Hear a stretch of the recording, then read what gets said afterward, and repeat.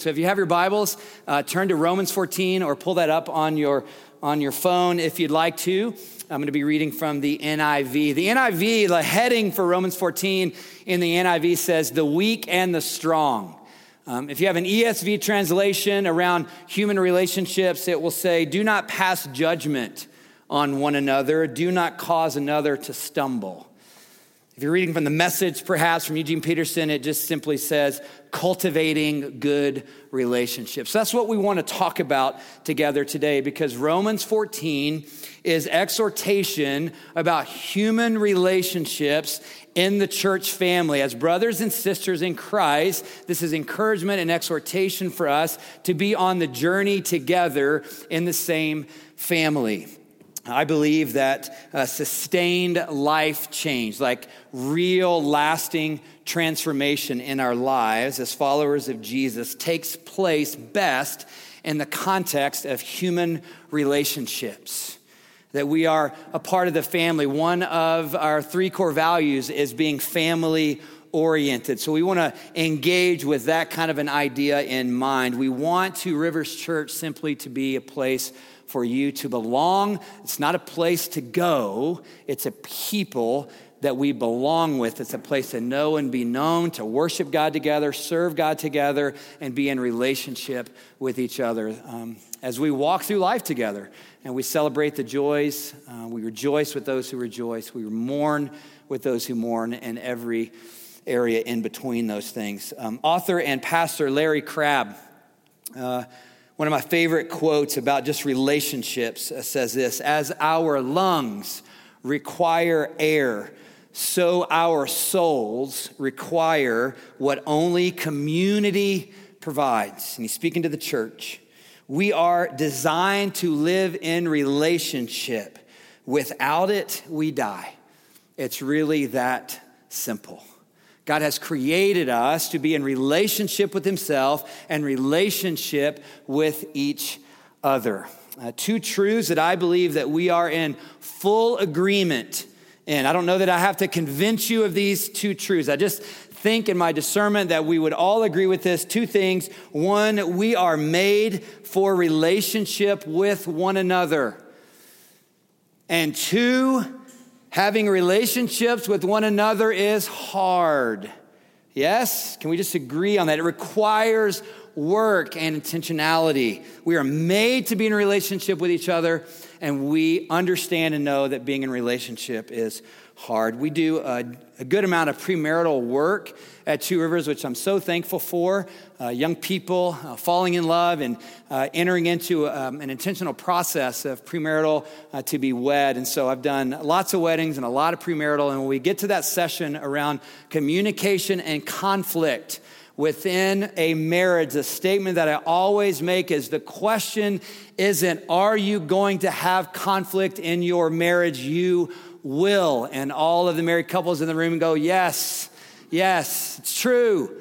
The question isn't, are you going to have conflict? The question is, can you traverse conflict with each other in a healthy and honoring way and maintain connection with each other in the conflict and through the conflict?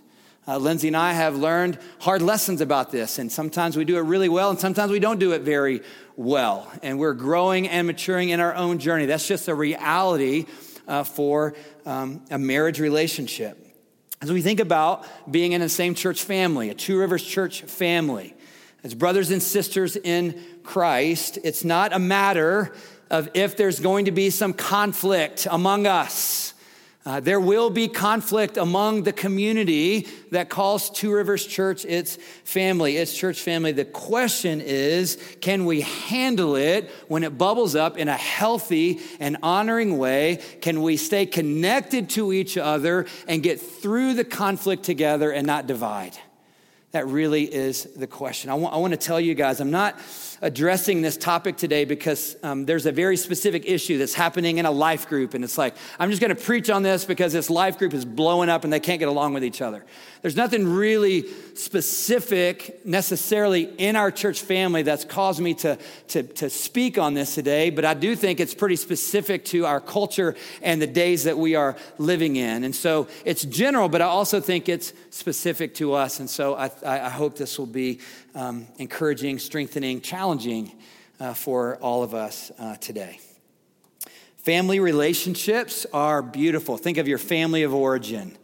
Your family that you're in, they're beautiful and wonderful, and they are also hard. This is true in our family, our brothers and sisters and spouses and siblings and sons and daughters and aunts and uncles and all that. But it's also this family. It's beautiful, but it's also hard sometimes. And relationships with each other in the same family, it requires patience with one another.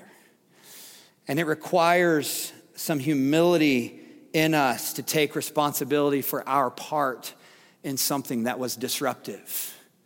And it requires confession. And it requires forgiveness. Amen? And it requires more patience.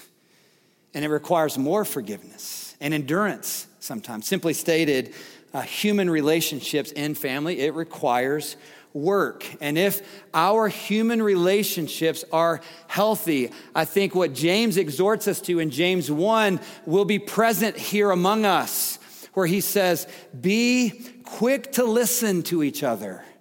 Be quick to listen, slow to speak. Turn that upside down. Thank you, James. Need that this morning. Be quick to listen, slow to speak, slow to become angry. If it's healthy, if there are healthy relationships among us, there is a sense of personal responsibility, humility, repentance, and relational restoration. But if unhealthy, what Paul warns us to avoid, he writes to the church in Ephesians, in Ephesus, and he writes, and he goes, get rid of all bitterness, and get rid of rage, and get rid of anger, and get rid of harsh words, and get rid of slander. These things aren't to be present in the body of Christ. But those things can bubble up if we're not careful. If unhealthy, there can be defensiveness and stonewalling and judgment and anger and apathy. And these things don't build bridges, they build walls between us. The question, why do these unhealthy, and I would say ungodly things, why do these unhealthy, ungodly things show up in our lives? And I'm going to say our, including myself in the conversation. I'm not going to say you, I'm going to say me and we. I think we just need to own the fact that our flesh can get in the way. Our flesh can get in the way of healthy relationships. Our woundedness and our brokenness can get in the way of healthy relationships. Loved people love people. Blessed people bless people. But you know what? Hurt people also hurt people.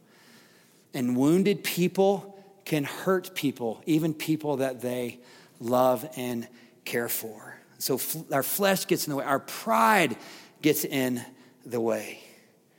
We get blinded by the ways of the world, like the way of the world. We get blinded. We get caught up in it, or the way of the enemy, whose work is to steal, kill, and destroy, who is to create an environment of disunity among God's people as opposed to unity. So we need to be careful of the ways of the world. We need to be careful of our flesh. We need to be careful of the lies of the enemy. We need, around healthy relationships, I believe this, we need to be biblically encouraged and exhorted. We've said this before. You've heard me say this before. The Greek word that is translated encourage and exhort is the same word. We need to be encouraged and exhorted biblically about these things in our lives. I don't know if you know this or not, but all of us in this room, you guys have different opinions about things. What? Yes, it's true. Yes, it's true. You have different opinions about things. You have different convictions about things. You have different ways of thinking about life and culture and politics. What? Yes, very much so. We have different thoughts and convictions about race and the pandemic and vaccines and on and on and on and on. We got lots of opinions here. A lot of thoughts, lots of perspectives. Has anybody been on social media lately and have read or seen like Christians literally berating each other? It's so ugly. And I think one of the things that we have to understand about this culture today is that personal opinions have never been more public, because we post them on our social media accounts. And social media sometimes, if we're not careful, can be a way for us to scream at each other about what we think everybody else should agree with. And we just get on there and we scream at each other, and it makes me feel sad. Painful disagreements that we are having. Certainly, I include all of us in the room in that. I can't just be blamed on social media or blamed on mainstream media. Certainly, I think there's wisdom in understanding and seeing that social media and mainstream media tend to stoke the fire of disunity among people. But our disagreements that we're having can't simply just be blamed on social media and mainstream media. Our flesh is at play. The ways of the world is at play. The lies of the enemy are at play. And this is nothing new under the sun. Did you know that almost every single pastoral epistle in the New Testament addresses quarreling within the church family?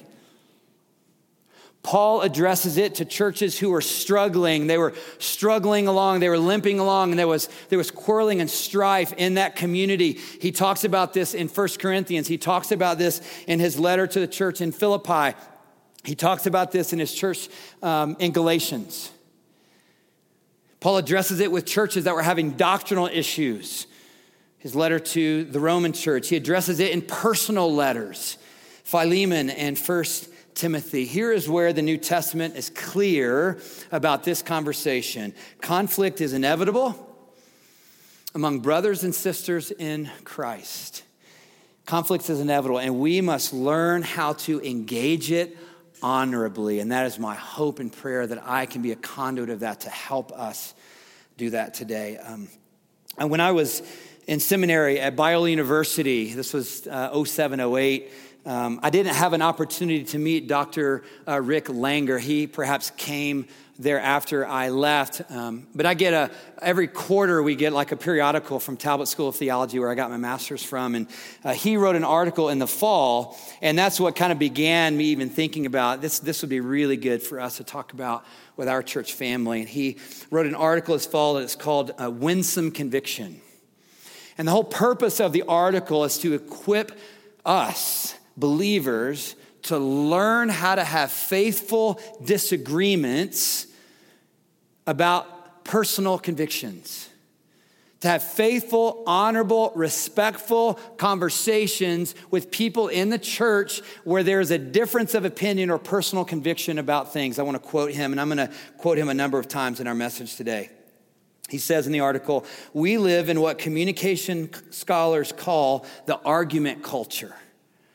You are living in the argument culture.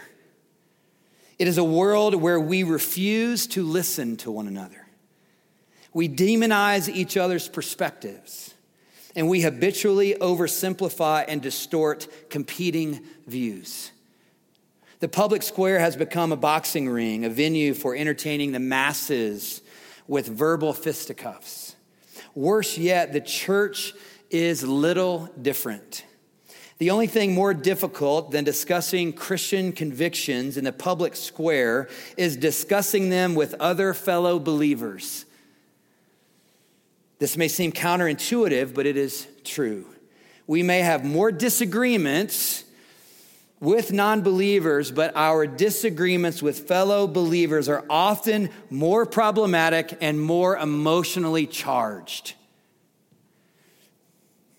I'm going to use this article to help us traverse this so that we can learn and grow and what it looks like for us as a church family to have faithful disagreement with differing personal convictions. I also want to mention this has been a bit of a group effort. I've been thinking about this for a little while.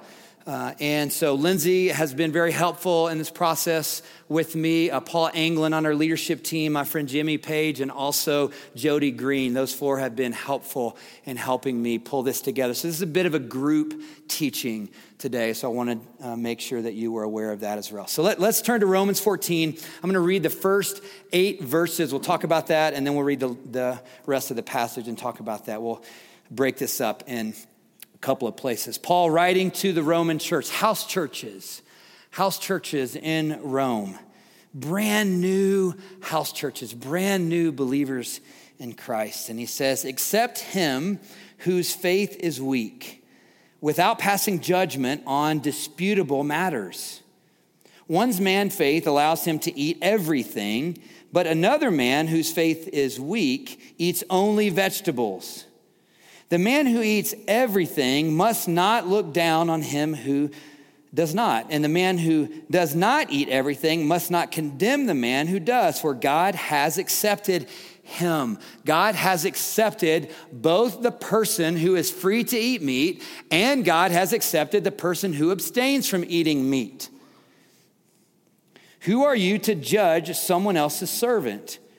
To his own master he stands or falls, he will stand, for the Lord is able to make him stand. Verse 5, one man considers one day more sacred than another. Another man considers every day alike. Each one should be fully convinced in his own mind. He who regards one day as special does so to the Lord. And he who eats meat eats to the Lord, for he gives thanks to God. And he who abstains does so to the Lord and also gives thanks to God. For none of us lives to himself alone, and none of us dies to himself alone. If we live to the Lord, and if we die to the Lord. So whether we live or die, we belong to the Lord. We is those in this church that were abstaining from meat, and those in this church that were free to eat meat. Those in this church who saw one day, the Sabbath, as sacred, and also we belong, who sees every day alike. Everyone belongs to the Lord. Here's the context in the Romans church. The people that Paul are writing to are made up of two profoundly different groups of people. You had Torah-observing Jewish followers of Jesus who were abstaining from meat and eating only vegetables. Messianic Jews who saw the Sabbath as the day, one day a week to worship God. And then you had Gentile, new believers, brand new Jesus followers who were free to eat everything. And they saw every day alike. I mean, they were like, we can worship on a Tuesday, you guys. Why does it always have to be on Saturday or Sunday? Like, Tuesday morning is a great time to do this. And let's grill some ribeye steak for it, no less, after church. And the other people in the church was like, what are you talking about? That's not how you follow and love and devote yourself to Jesus. You don't eat meat, and you worship only on the Sabbath. And they're like, well, I think it's foolish. Why can't we worship God every? So do you see the conflict that was happening in the Roman church? There's two things in this real, actual conflict that was happening that I want to point out from these 8 verses. Verse 1 says, there are disputable matters. He says, accept him whose faith is weak, whose faith is different than yours, without passing judgment on disputable matters. There are disputable matters, meaning there are personal convictions within this church community that were different, and neither of them were right or wrong. Paul isn't saying one was right and the other was wrong. Neither are right or wrong. This isn't black and white stuff. This is disputable matters. These are personal conviction stuff, and Paul is giving room. He's giving room for this in the church. There's room for this here as well. Are disputable matters. Secondly, he says in verse 5, each one should be convinced in his own mind. Each one is singular.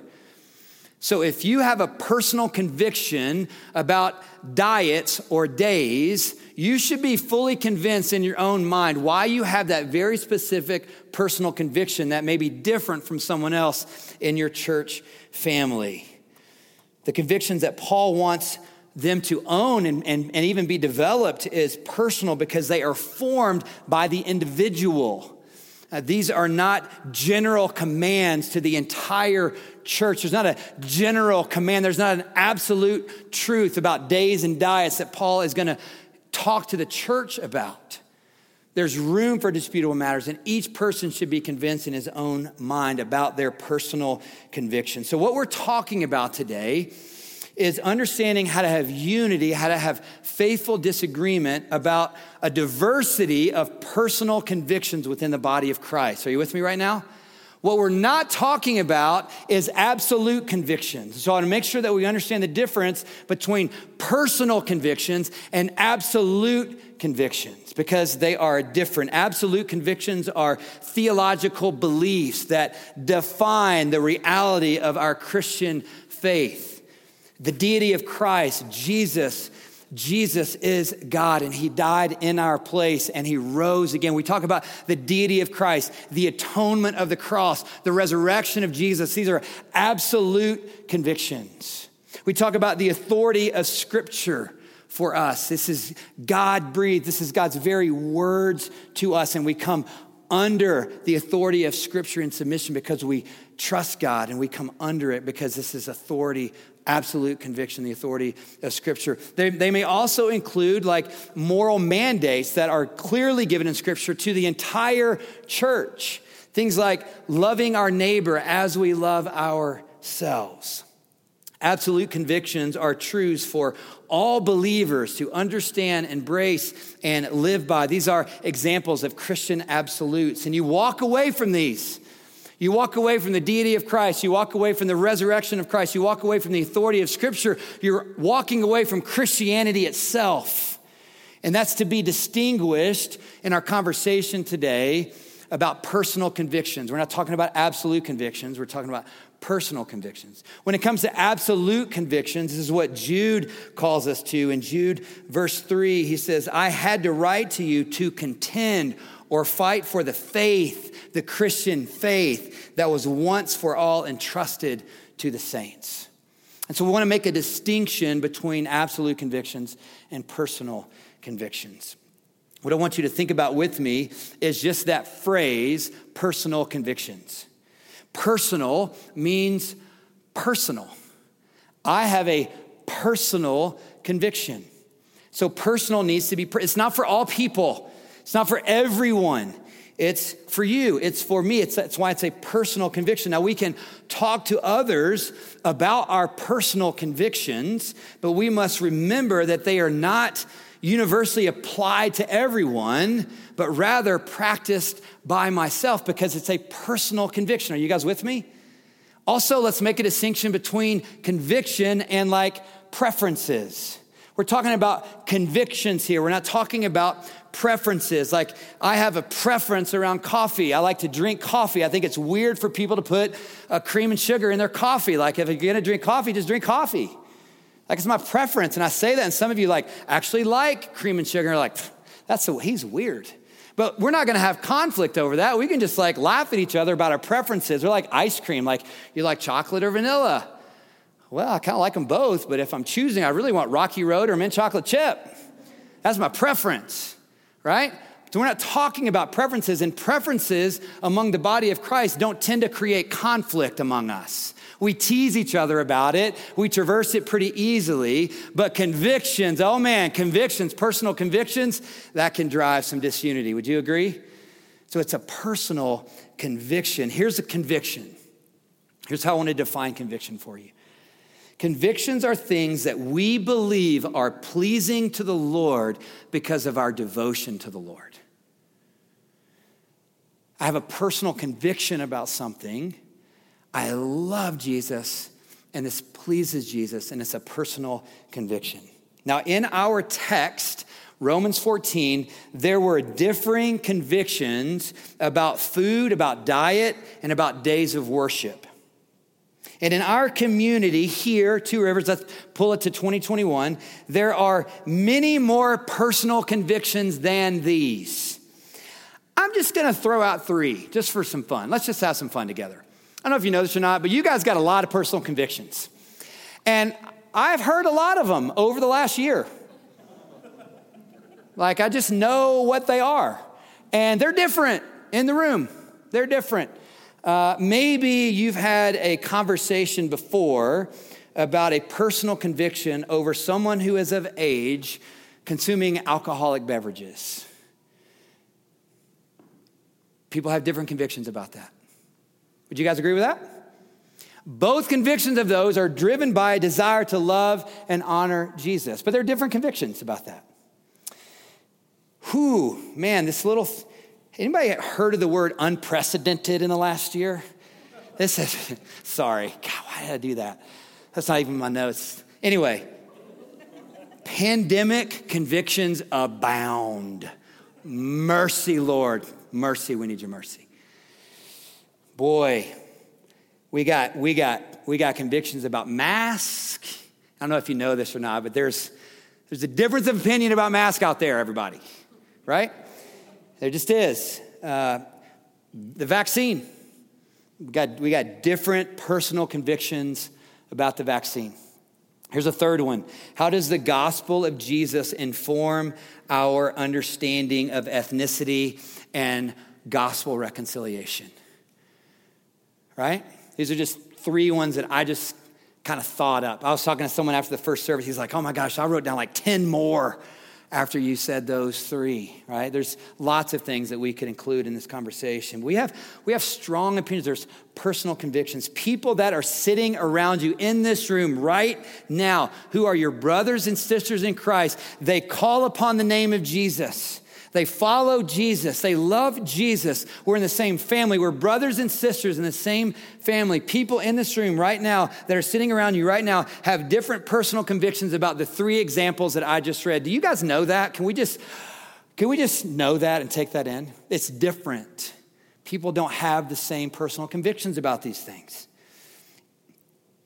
Question, how do we maintain our unity? How do we maintain honor? How do we maintain friendship when we have different personal convictions about things like this?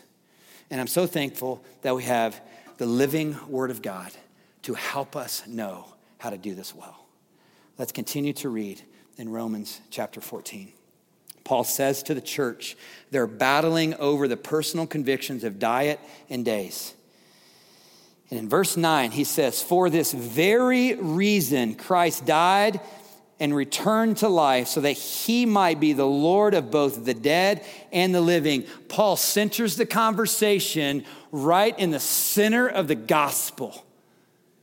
It's the life and the death and the resurrection of Jesus. That is the reality that unites us all.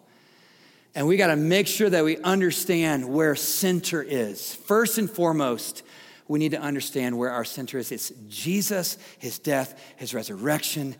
We are saved of Jesus. We are brothers and sisters, and we can unite always on that truth. He centers it in the gospel. Because he's so relevant, he's going to continue to teach them about how to traverse this well, because he's empowering them to own their own personal convictions. He says, you then, why do you judge your brother? Or why do you look down on your brother? For we will all stand before God's judgment seat. It is written, as surely as I live, says the Lord, every knee will bow before me, every tongue will confess to God. So then, each of us will give an account of himself to God. Each of us will give an account of our personal convictions. Verse 13, therefore, let us stop passing judgment on one another. That's pretty simply stated. Let us stop passing judgment.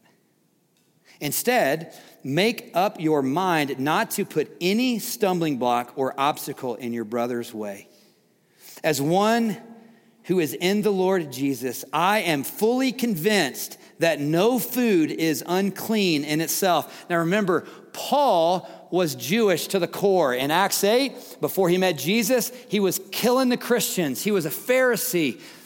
And now he's a believer, and his purpose was to take the gospel to the Gentiles.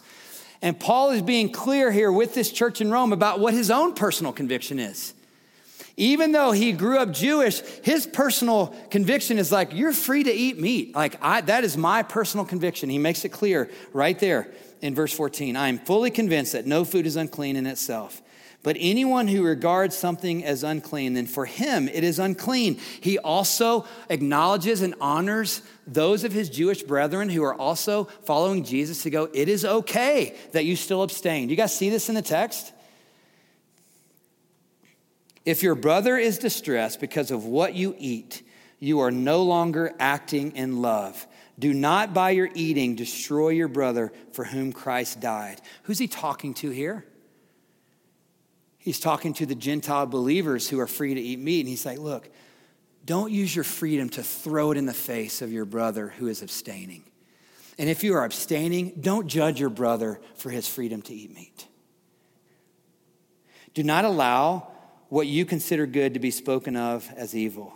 Verse 17, for the kingdom of God is not a matter of eating and drinking. Yes, there are disputable matters. Yes, you get to have personal convictions, but the kingdom of God is not a matter of eating and drinking, but of righteousness, peace, and joy in the Holy Spirit, because anyone who serves Christ in this way is pleasing to God and approved by men. Here are the two issues that were disrupting, disunifying the Roman house churches. There was judgment happening, and there was looking down on. Those who were abstaining from meat and those who saw one day as sacred, they were judging those who were free to eat meat and those who are free to worship any day.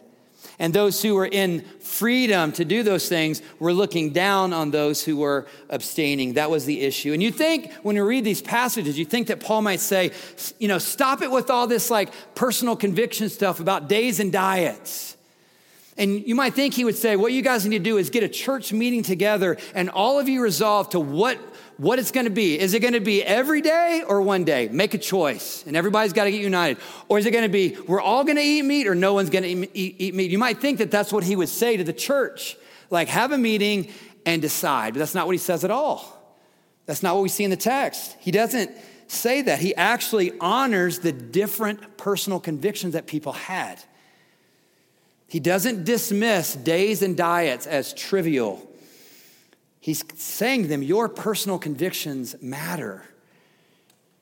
I think he's saying, regardless of your differences, and there are differences certainly that are creating conflict within your community, don't judge and don't have disdain for each other, but be able to enjoy worship together and be able to have table fellowship together as siblings in Christ with respect and honor and love for each other. Why? Because you are centered in Jesus. His life, his death, his resurrection unites everything beyond the personal convictions. Stop majoring in the minors and major in the major, and have unity and have honor among the differences. If the watching world is moved by our unity in spite of our differences, not our unity because of our uniformity. For the watching world to see the body of Christ have unity among the differences, right? Different personal convictions, old, young, different races, every tribe, tongue, nation, right? Unity, the beautiful unity of the gospel among differences. A hallmark of extremist groups is their unity based on uniformity. But a hallmark of the church must be unity based on our differences because of Jesus. The reason that Paul is exhorting the church against judging each other and looking down on one another is because they are brothers and sisters and followers of one Lord, the same Lord.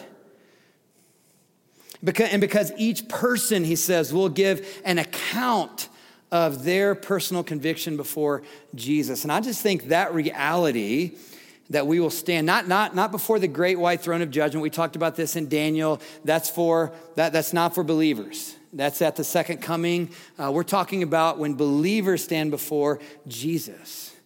We're already in heaven, and he will engage with us about our personal convictions. And I think the reality that we will give an account before God about our personal convictions changes the conversation a little bit. It certainly makes it more serious for me in this way. We're not talking about my tastes or preferences. We're talking about convictions, and we need to think through them until we are fully convinced in our own minds. Because one day we'll give an account to Jesus about this.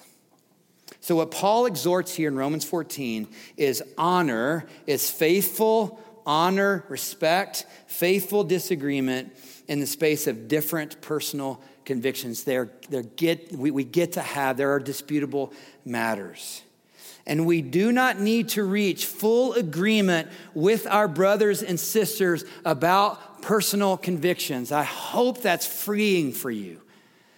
I hope that's freeing for us. I pray that it even becomes more freeing for us. This is what Dr. Langer, in his article, calls faithful disagreement. He says, this is an area where faithful Christians can disagree with one another about deeply held convictions without having to change each other's minds. Pastor Rick Warren says, our culture has accepted two huge lies. The first is that if you disagree with someone's lifestyle, you must fear or hate them. The second is that to love someone means that you agree with everything that they believe or do. Both are nonsense. You do not have to compromise convictions to be compassionate. I read those two quotes and I see what these pastors and these leaders are saying, and what I hear them saying is this: we agree with Paul's teaching in Romans chapter 14.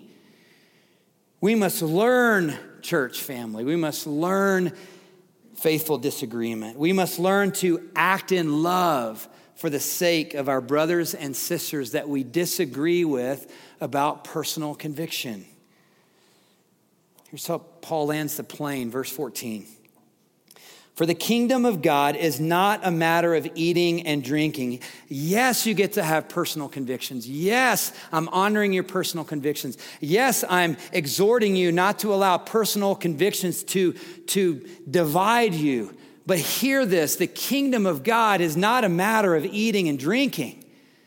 If I could paraphrase that for us this morning, the kingdom of God is not a matter of where you land on non-essential realities.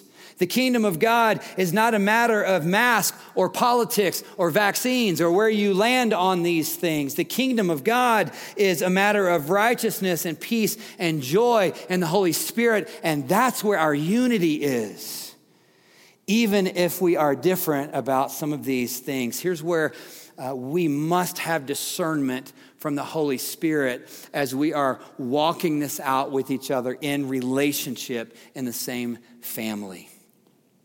Personal convictions, my personal convictions, your personal convictions are drawn from absolute conviction. Now, we're distinguishing personal conviction from absolute conviction, but personal convictions tend to be drawn from our absolute conviction. Think about the Roman church. Days and diets, their personal convictions about days and diets were drawn from their absolute conviction about love and devotion to Jesus, and how they worked that through was a little different, and it was dividing them. But both came out of an absolute conviction of love and devotion to Jesus. But personal convictions are not absolute convictions. And here is where we need discernment, because here is where this gets really tricky in human relationships. A single absolute conviction may lead to two different personal convictions.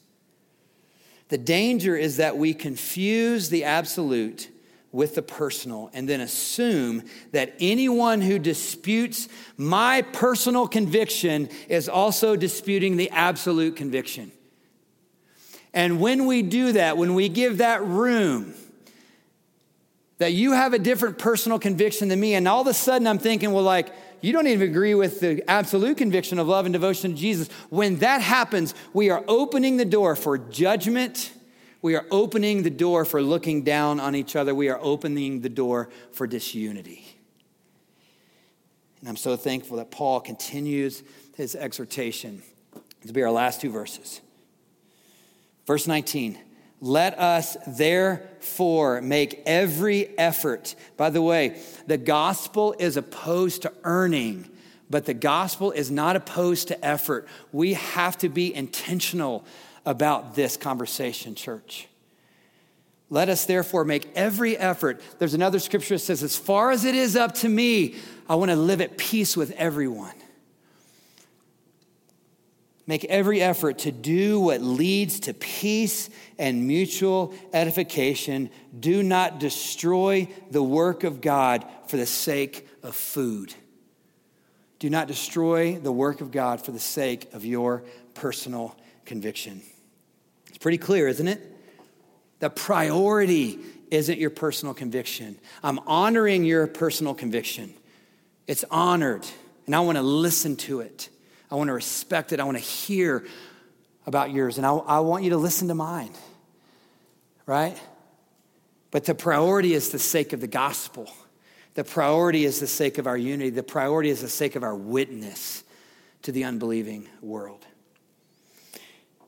Simply stated, we do not have to share the same personal convictions about everything. And two, let me say this. Don't assume that who you are talking to about personal conviction automatically has the same personal convictions as you do. Some of us have probably been in this situation before. And, when we talk about personal conviction, there tends to be a little bit of passion around it. And I think if we're not careful, what can happen is I'm speaking passionately about my personal conviction, and I'm assuming that everyone around me either does agree with me or they should agree with me. And newsflash, everybody, not everybody agrees with you. I want to say that in a loving way, but in an assertive way. Your personal conviction about the three things that we listed, not everybody in the body of Christ agrees with you, and they don't have to agree with you. So be careful when you're communicating your personal conviction that you don't assume that they already agree with you or that they should. Is that fair? I think I need to be reminded of that. So maybe this. Here's a thought. Pastoral thought, counsel, encouragement. Maybe it's this. Hey, like I noticed, on your post that I want to hear more about that. And I want to tell you on the front end, I have a different personal conviction, but I really want to listen to yours, and I hope that you're willing to listen to mine. Right? I have one that's different, but I want to start with listening to yours, and I hope that you'll be willing to listen to mine. And we can stay unified in Jesus no matter if it's different. We can and must be able to disagree faithfully without being disrespectful. Here's the exhortation of Romans 14, very clear. Don't judge people that have a different personal conviction than you. Don't look down on people that have a different personal conviction of you. Don't destroy the work of God for the sake of your personal conviction. This maintains our unity. It maintains our friendship and our community. May we not refuse to listen, but may we go out of our way, actually, to listen to someone who has a different perspective, personal conviction than you do. We must not refuse to listen, but listen to each other for the sake of honor, not for the sake of agreement, not for the sake of convincing someone, but for honor's sake, unity's sake, and love's sake. I believe that if the church hopes to look different in the eyes of the watching world, there must be love, there must be honor and unity in the midst of our differences. Here's the invitation as we close. Worship team, you can come back. Here's the invitation. Different personal convictions in the body of Christ are a gospel opportunity for us, right? Knowing that people in our church family have different personal convictions about things than we do creates an opportunity, a gospel opportunity for us to view these controversial and sometimes oft divisive issues as an opportunity to put on display our love and charity for each other in spite of those differences. So what we are saying today is not this. We aren't saying that unity and honor is avoiding the hard conversations about our different personal convictions. We aren't saying avoid the conversation about diets and days. What we're inviting you to consider is just the opposite. We're saying that unity and honor is leaning into these conversations and maintaining friendship and unity together. To be intentional even about pursuing conversations with people who think differently than you. If someone posts something on a social media platform and you go to church with that person and it's very different from you, instead of coming in and be like, it's like, hey, can we get coffee? I just want to hear more. Just want to hear more. And if somebody engages you in that way, please don't automatically assume that they agree with you, but be willing to share your personal convictions. Like, I really want to hear what you think because I know that not everybody agrees with me, and that's okay. We got to have those conversations. The goal is an agreement. The goal isn't convincing or persuading, but to listen and to stay unified in Jesus. Side note, personal preference. Maybe you don't have the conversation via text or DM. Maybe actually have a face-to-face conversation. My friend Kevin, I'm just going to say this. This summer we had a conversation. We had different personal conviction about something. And Kevin honored the relationship. He honored me. He honored the relationship. He came to me personally. Talked it through. We didn't agree on everything either. But this is my brother. And we're in the same family. And we can do this with each other. And I'm so thankful for his courage not to just be like disrupted and just be like, blah, blah, blah, and not talk to me about it, but he talked to me about it. He did it the right way. I'm so thankful for that, bro. Think about an argument that you've had, either real or often the arguments that we have in our heads. Oh, if I see her, most of the time it's in our head with someone. What would it look like for you to filter that argument, real or in your head, through this gospel opportunity lens and see if the Lord has anything to say to you about it? And as much as we might want to say, gosh, so-and-so really needs to hear this message, man, when this thing gets posted on YouTube, I'm going to send this to so-and-so because they really need to hear this, right? Maybe what we could do is just make this about us personally. How do we first have the courage to ask ourselves if we would extend this kind of love and charity to those who have different personal convictions as we do? Who is someone in this church family that you need to reach out to and develop a relationship with? Jesus said this at the Last Supper. He said, they will know that you are my disciples based on the love that you have for each other. That's how they'll know. It doesn't say they're going to know you're my disciples based on your personal convictions about days and diets. It says they're going to know because of the way you love each other, even when there's differences. And Paul writes to the church in Ephesus, and he says, be kind, be compassionate to one another, forgive each other, just as in Christ God has forgiven you. Amen. Let us worship God as a response.